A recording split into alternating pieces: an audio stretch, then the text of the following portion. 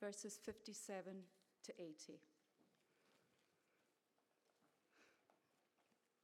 Now the time came for Elizabeth to give birth, and she bore a son. And her neighbors and relatives heard that the Lord had shown great mercy to her, and they rejoiced with her. And on the 8th day they came to circumcise the child, and they would have called him Zechariah after his father, but his mother answered, "No, he shall be called John." And they said to her, "None of your relatives is called by this name." And they made signs to his father, inquiring what he wanted him to be called. And he asked for a writing tablet and wrote, "His name is John." And they all wondered, and immediately his mouth was opened and his tongue loosed, and he spoke, blessing God. And fear came on all their neighbors, and all these things were talked about through all the hill country of Judea.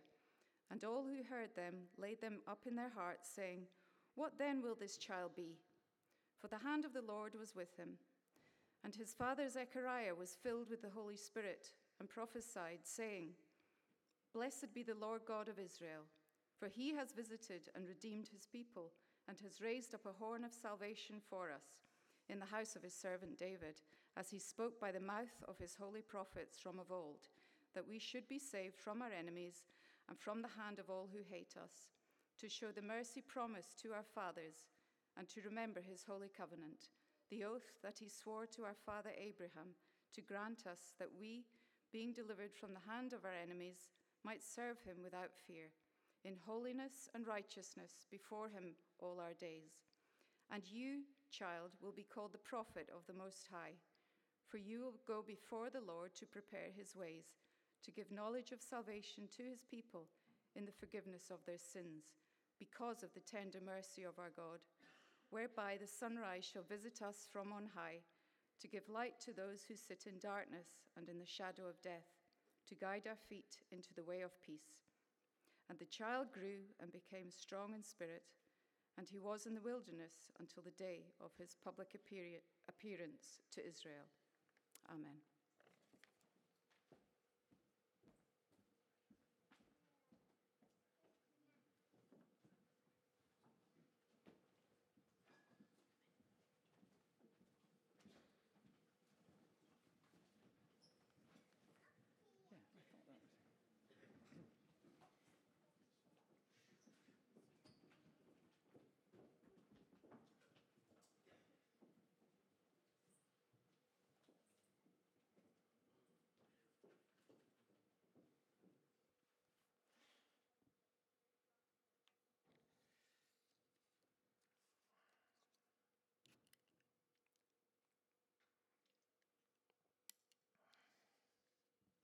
So here's a little starter for 10, folks. A bit random, maybe, but what is your favorite button on your TV remote? And I know that may be a fairly redundant question for some of you, because I reckon you've never gotten near your remote control, have you? And first, you need to prize that object from your significant other's cold, dead hands. But let's just say you know what I'm talking about. Well, there's the on button and there's the off button. And they're both the same button. So there's a top candidate to begin with. And some of your remotes will have a Netflix button. So that takes you straight to your favorite show without messing around with menus. And if you've got a Sky remote, then the Sky button will take you to all the shows that you've recorded off the telly.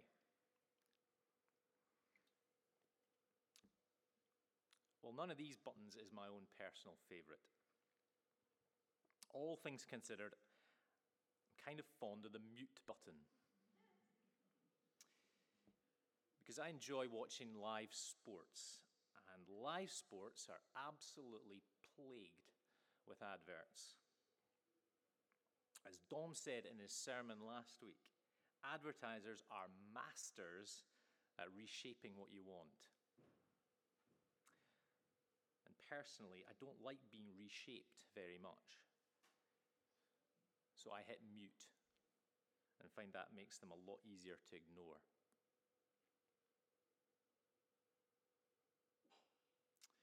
Now, when we break into our gospel narrative in Luke 1 here this morning, we see that John the Baptist's father, Zechariah, is currently on mute.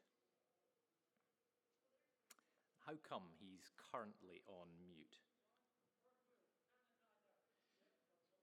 Well, back in Luke 1, verses 5 and 6, we were introduced to him as a priest of the temple in Jerusalem, and that he and his wife Elizabeth were both righteous before God and walked blamelessly in all the commands and statutes of the Lord.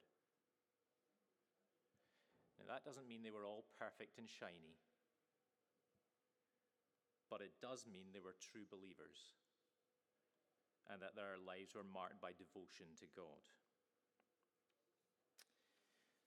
And on a very special day for Zechariah, when he was called to burn incense in the temple, the archangel Gabriel appeared to him. And Gabriel spoke to him in verse 13. "Do not be afraid, Zechariah, for your prayer has been heard, and your wife Elizabeth will bear a son, and you shall call his name John."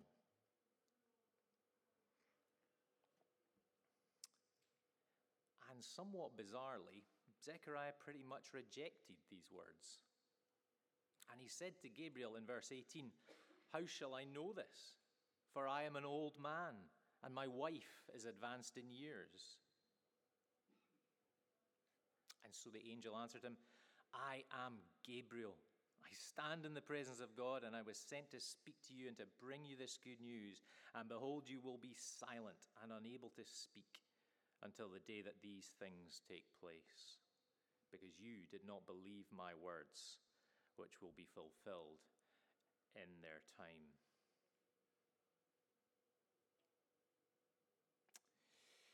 Now, sometimes today, some of us might wish that God would communicate more spectacularly to us through than through the Spirit in His Word. Just give me a sign, Lord. Speak to me in some more hair-tingling kind of way.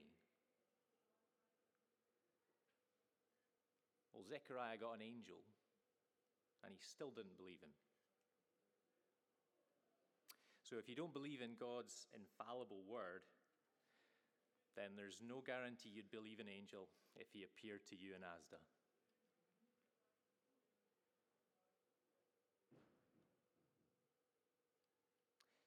And when we fast forward to our text again in verse 57, and the birth of John the Baptist, we find that God still hasn't unmuted Zechariah 9 months down the line. That seems pretty rough. But Zechariah not only didn't believe the angel's words about his aging Elizabeth having a son, he essentially didn't believe that God is who he says he is. That God holds the power to intervene in our lives and perform the miraculous if he so wishes.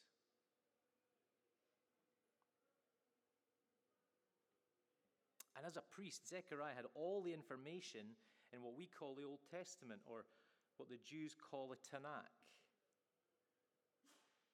That God has always performed wonders. The prime example in Elizabeth's case being that Sarah, back in Genesis, miraculously bore Isaac in her old age. So Zechariah's righteousness and blamelessness before God didn't mean that he was fully trusting God like he should have been, like you'd expect such a man of God to do.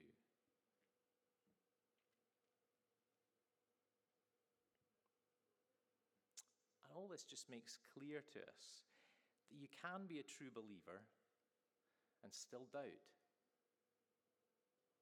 You can live in general obedience to God's word and yet at times be skeptical in applying what you believe in your head to your own life situation. I think that happens all the time. We can often be inconsistent in our hearts.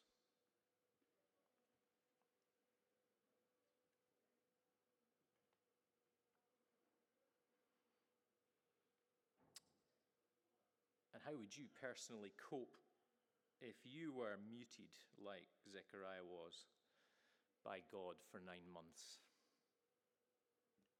A fairly long while to stay silent and unable to speak. How perhaps would the person who's just popped into your head right now cope with having to keep stum for so long?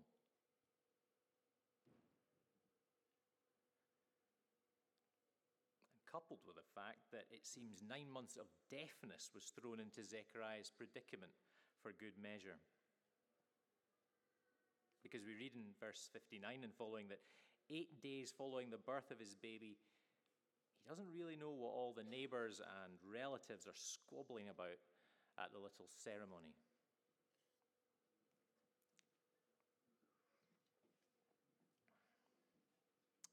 Miracle child is due to be both circumcised and officially named. And poor Elizabeth was getting it in the neck for wanting to call him John and not Zechariah like his daddy. You ever found that your friends and family are the real experts at naming your child? And you really need their help to get it just right.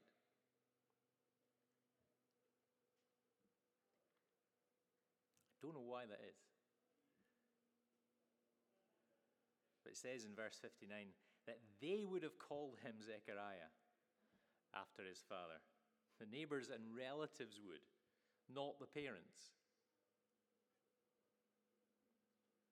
And when Elizabeth, the child's mother, said, "No, he shall be called John," they got all into a kind of collective lip curl. It's not a family name. Come on, what a terrible idea. And so they have to appeal to the boy's father and make signs to him because he clearly can't hear what's going on. And so they signal to him, "Are you really going to give him a non-family name?"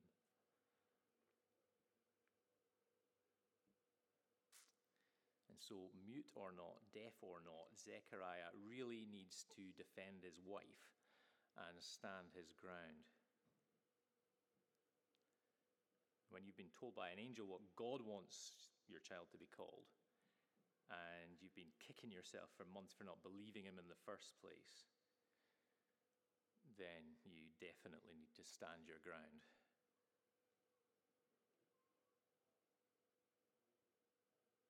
And earlier, he's obviously managed to write down in front of Elizabeth what Gabriel had told him that his name was to be. So Elizabeth had displayed her faith and obedience to God in telling others that the boy was to be called John. And so now would Zechariah do likewise?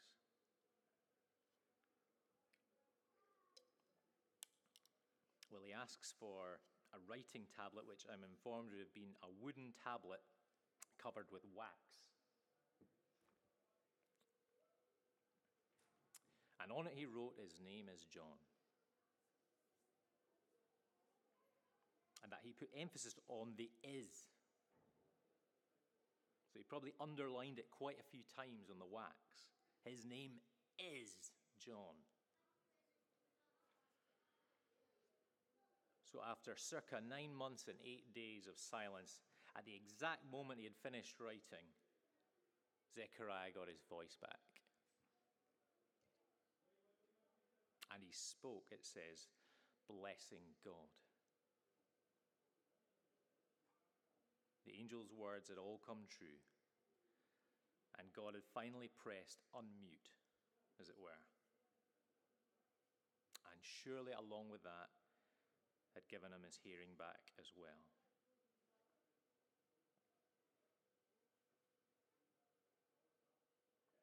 Now the key point, says Darrell Bock, is that Zechariah learned from his period of silence.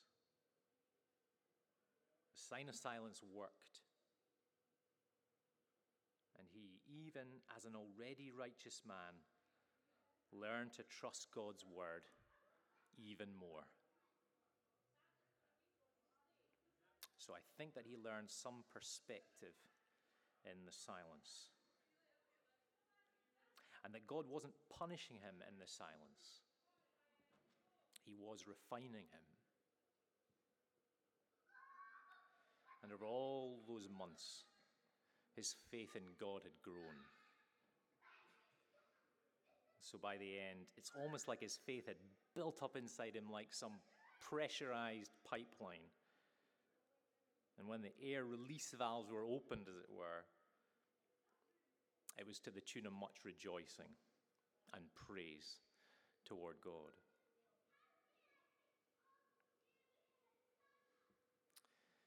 Do you remember back to when your faith was at its absolute most vibrant and energetic and full of life? Maybe for some of you that's right now.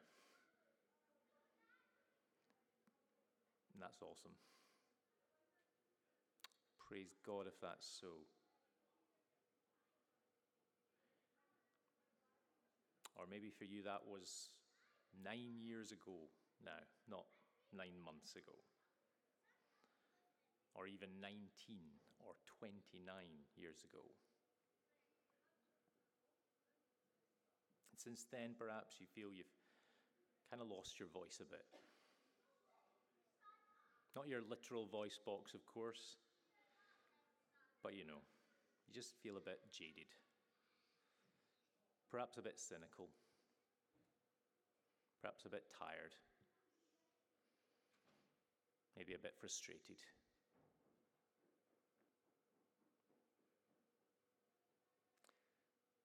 Well, it's important to know that God's not frustrated with you any more than he was with Zechariah. No way.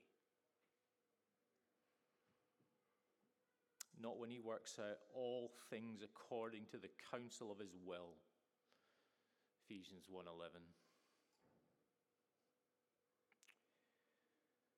No, God's not frustrated with you. He's not cynical. He's not jaded.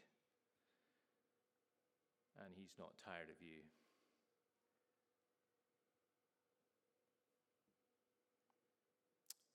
He loves you and we love you. The church family loves you, whatever you're struggling with. So you don't need to be afraid to say that you're struggling. You don't have to pretend that you've got it all together to be in the family of God and remain in the family of God. You don't need to suffer in silence, even when times are tough.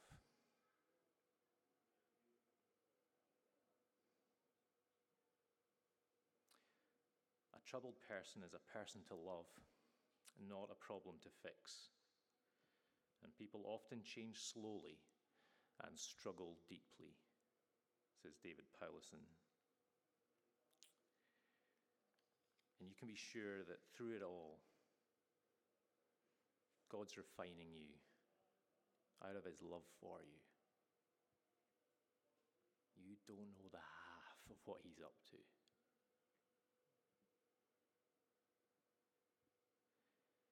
And this is what J.I. Packer says.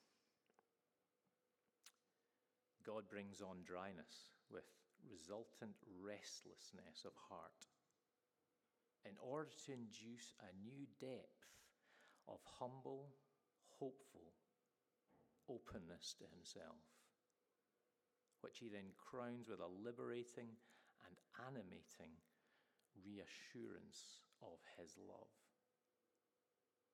one that goes beyond anything that was sensed before.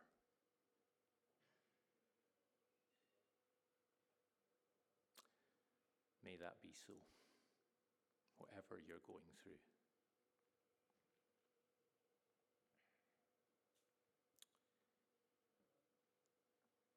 as we move on to this last little block of Luke 1, we can see that the people were in awe of all that had taken place.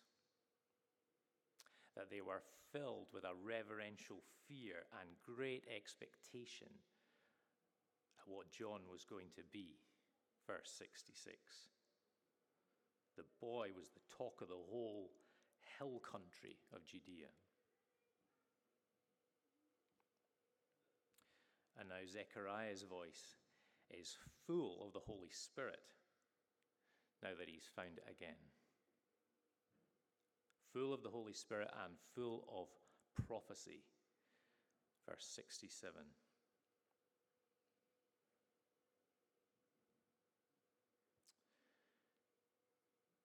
Now, whenever we say to someone, take care and God bless, or perhaps more formally, the Lord bless you and keep you, I think we mean by that, may God strengthen you and help you. But here, when Zechariah blesses God in verse 64 and begins his prophecy in verse 68 with, blessed be the Lord God of Israel, it's not the same meaning of bless, now is it? He isn't saying to God, may he be strengthened and helped. Because, unlike us, God is the source of all help and strength and not lacking in anything. Unlike us, God is in a perpetually blessed state.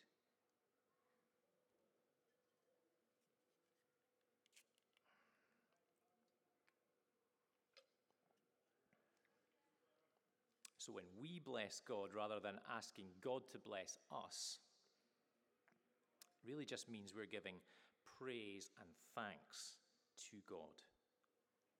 By blessing God, we're saying, Lord, how great you are. It's all part of our delight in God, to bless God, to praise him, to thank him.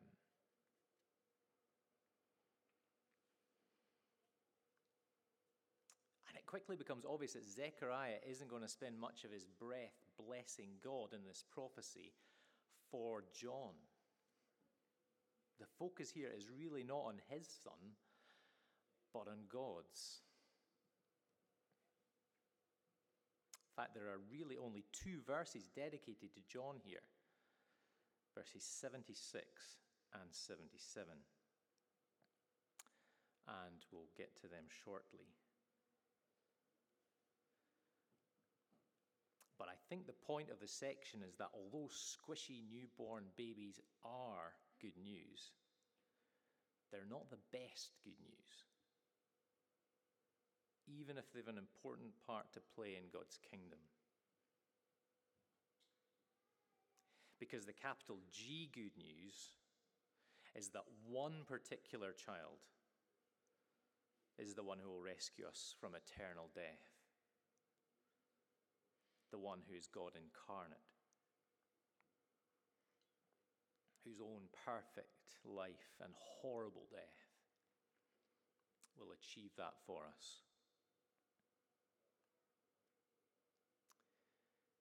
And this is what Zechariah immediately praises God for.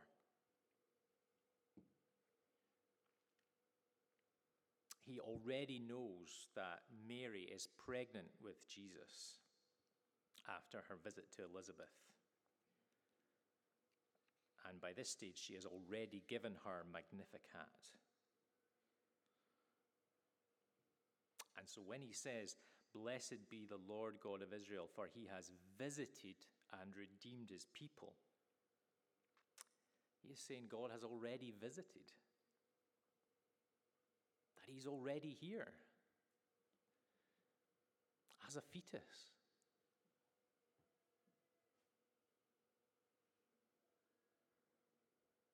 Emmanuel, God with us. It's He's already here. Just not yet born. With us. But still in Mary.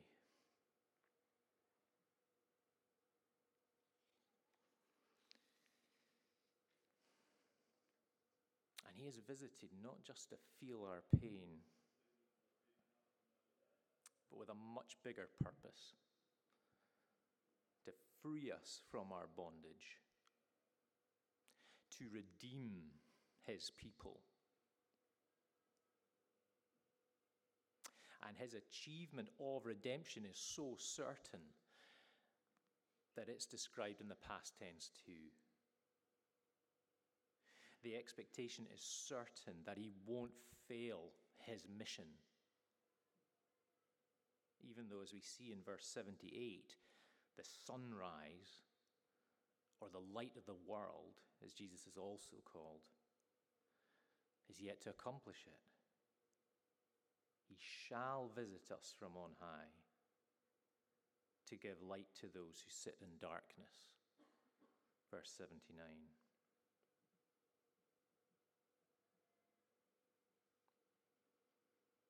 And likewise in verse 69, Zechariah points to Jesus, not John.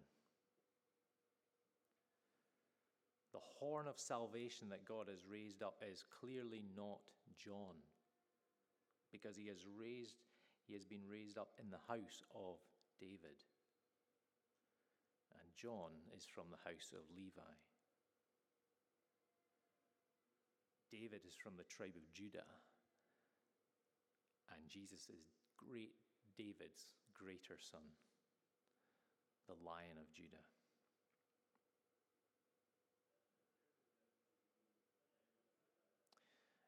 And the horn of salvation is a sign of Jesus' ability.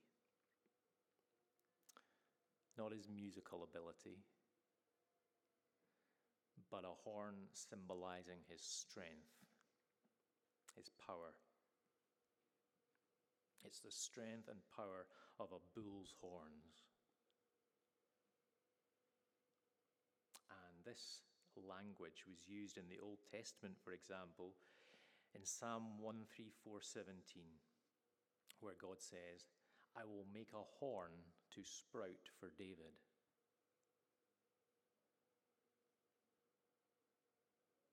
And so the horn of salvation is Jesus, the long prophesied horn of David, come to achieve his purpose.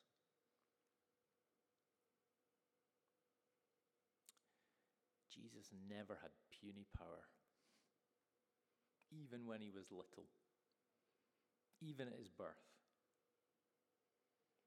He was vulnerable in one sense, and yet always protected by God's power.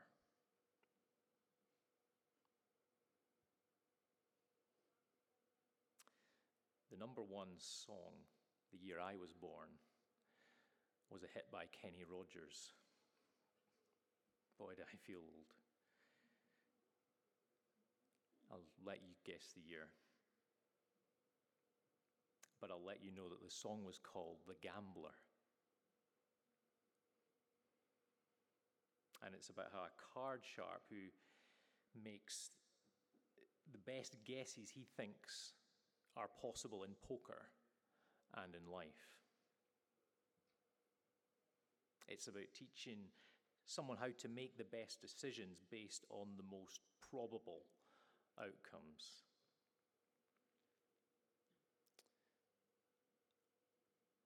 And we're all gamblers in one sense, because we don't know the exact outcome of every step we take in our lives.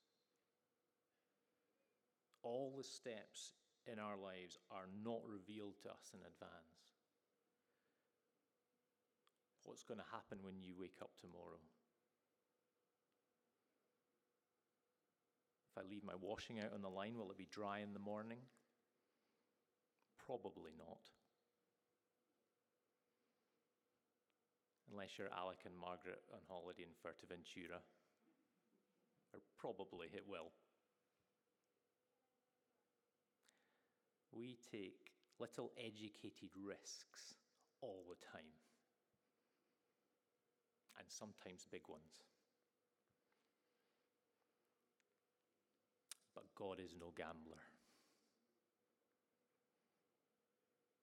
Unlike us, he knows every outcome of every event in advance.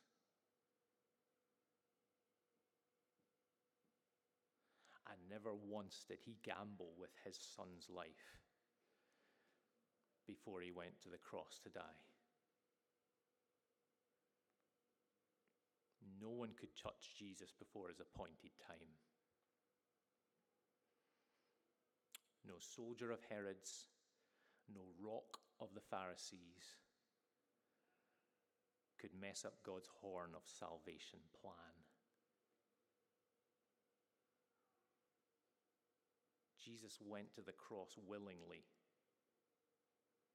and that horn was raised from the dead in great power. He was strong to save from the moment of his conception. And he is strong to save until he returns again.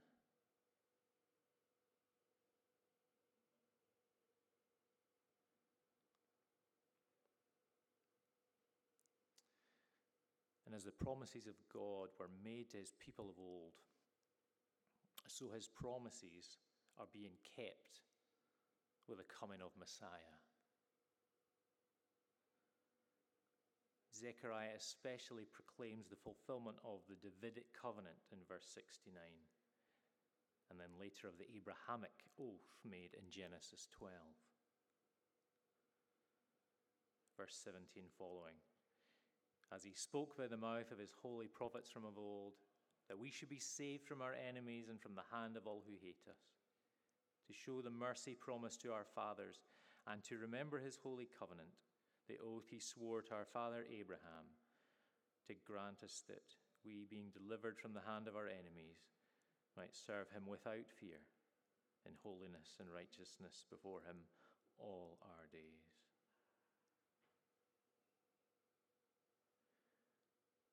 God is always faithful to his promises, so that we might faithfully serve him. Verse 74, without fear. So that it is the joyful obedience of the saved, not the slavish service of the legalist. A service to God where no condemnation now we dread. Jesus and all in him is ours. Alive in him our living head, and clothed in righteousness divine.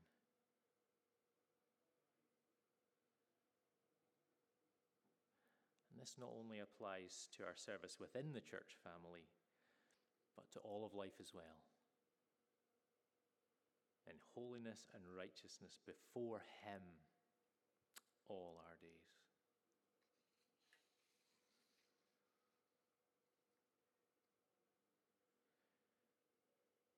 And when Zechariah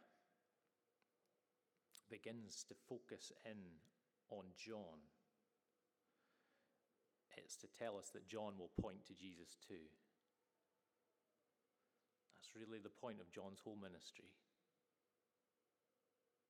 And you, child, will be called the prophet of the Most High, for you will go before the Lord to prepare his ways. Verse 76. To give knowledge of salvation to his people in the forgiveness of their sins. Verse 77.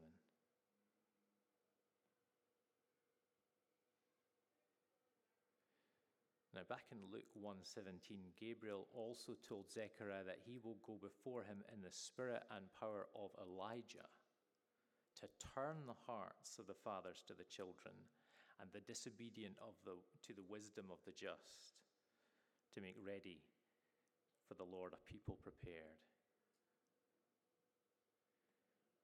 And in Malachi 4 verse 5, in the very last words of the Old Testament, we read something similar. Behold, I will send you Elijah, the prophet, before the great and awesome day of the Lord. And he will turn the hearts of the fathers to their children, and the hearts of the children to their fathers. So was John really a reappearance of Elijah himself? No, says John himself. In response to the question, "Are you Elijah?" in John 1:21, he answers, "I am not." But is John really the fulfillment of Malachi's prophecy? Yes, says Jesus, for those who can accept it, because it seems not everyone can. But Jesus says clearly in Matthew 11:14, if you are willing to accept it, he is the Elijah who was to come. So he's not Elijah in one sense, but he is in another, because Jesus says so, and Gabriel says so. John had a very similar calling to Elijah. Elijah's ministry calling was to bring God's people to repentance, to turn their hearts back to God. And John's calling as a second Elijah is to prepare the way of the Lord, also calling God's people to repentance, and with a baptism of repentance. That's why he's got his name, John the Baptist. To turn the people's hearts back to God by pointing them to God the Son.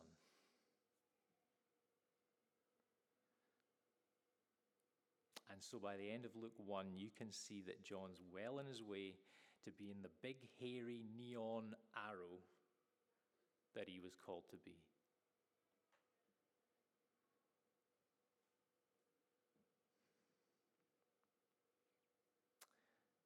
And John is someone that Jesus himself would point to as the greatest of all men. Do you remember?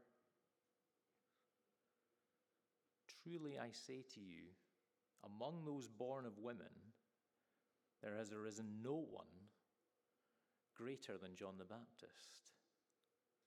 Matthew 11:11.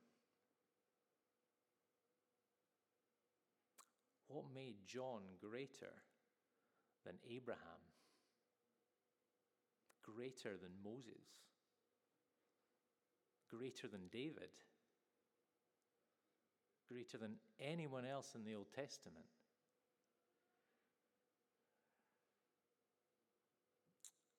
Well, although those men did point forward to Jesus in some way, they couldn't point quite as directly to Jesus as John could. Only John could see Jesus walking towards him and was able to point and say, "Behold, the Lamb of God who takes away the sin of the world." No one before him ever had that unique privilege.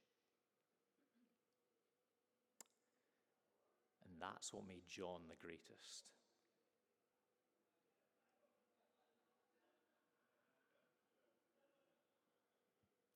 But Jesus didn't stop there, did he?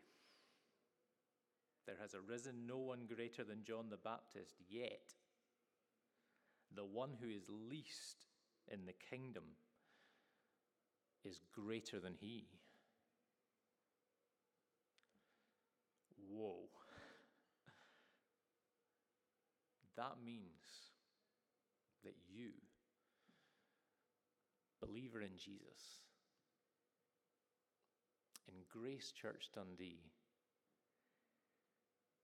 are greater than John the Baptist, greater than David and Moses and Abraham.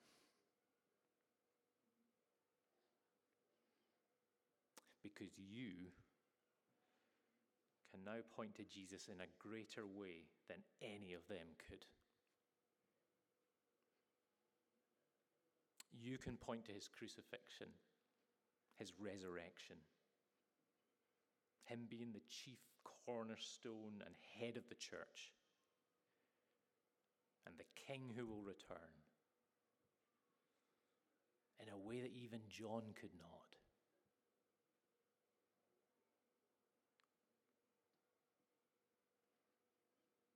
Do you see your place of dignity in God's kingdom? Your proximity to greatness in God's eyes.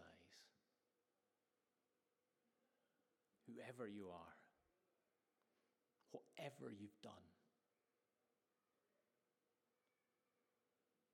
he's your lamb. He's removed your sins. And you have the great privilege to point others to him.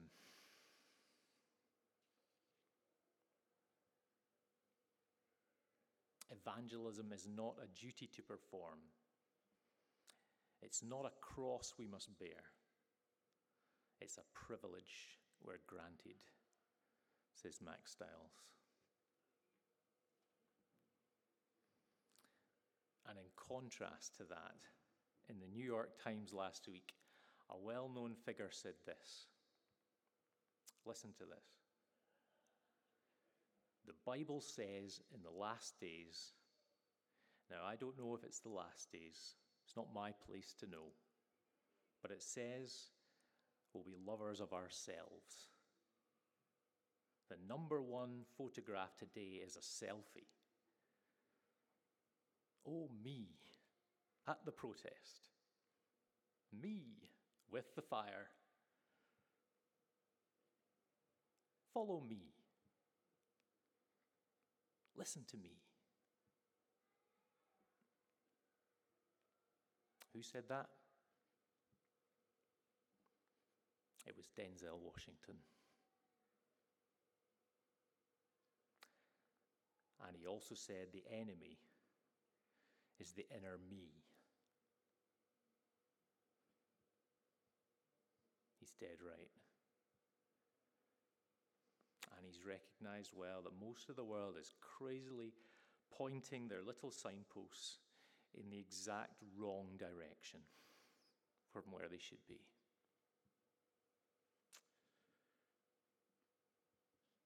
Our privilege as believers is we get the grace to look away from ourselves and point to someone way, way more glorious and beautiful and pure and loving and powerful to save.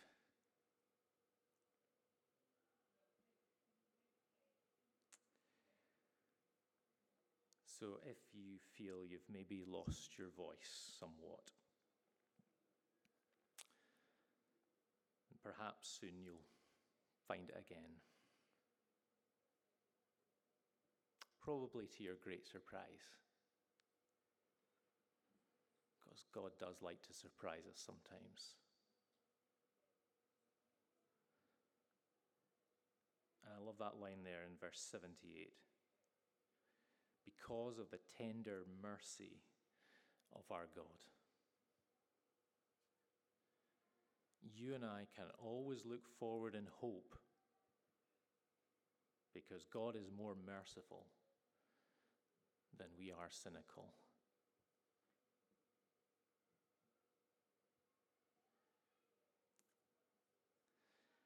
And we can recall the time when God the Father pressed mute on himself when Jesus was on the cross for our sake. He was silent to those cries of Eloi, Eloi, lama sabachthani. My God, why have you forsaken me? And Jesus had to endure the agony of that separation as he suffered in our place.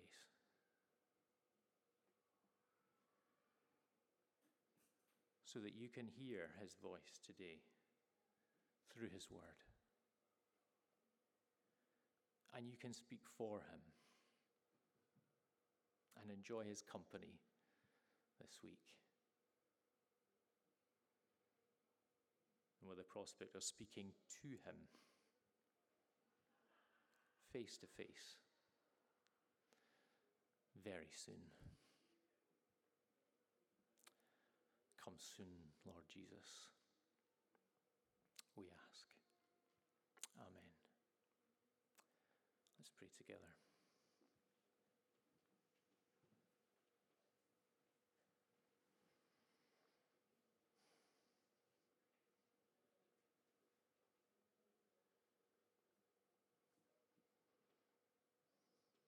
Our Father in heaven, we humbly bow our hearts before you now and bless you for the great God that you are,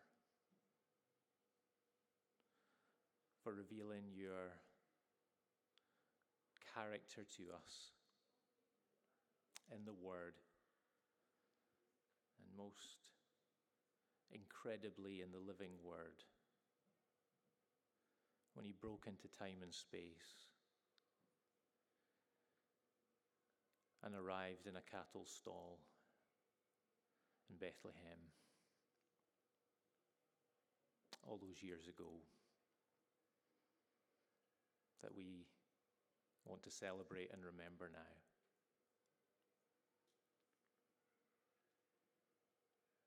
We thank you for sending him. We thank you for fulfilling your ancient promises, for showing us that you are a faithful God to all that you say, so that we can look forward to the future and not doubt that all that you have said will come to pass, will happen very soon. We don't want to live off our own resources. By your grace, help us to look away from ourselves and point to Jesus. Fix our eyes on him. Be made whole in him. Find our full voice again. By your grace, by your mercy, for your glory. In Jesus' name we ask it. Amen.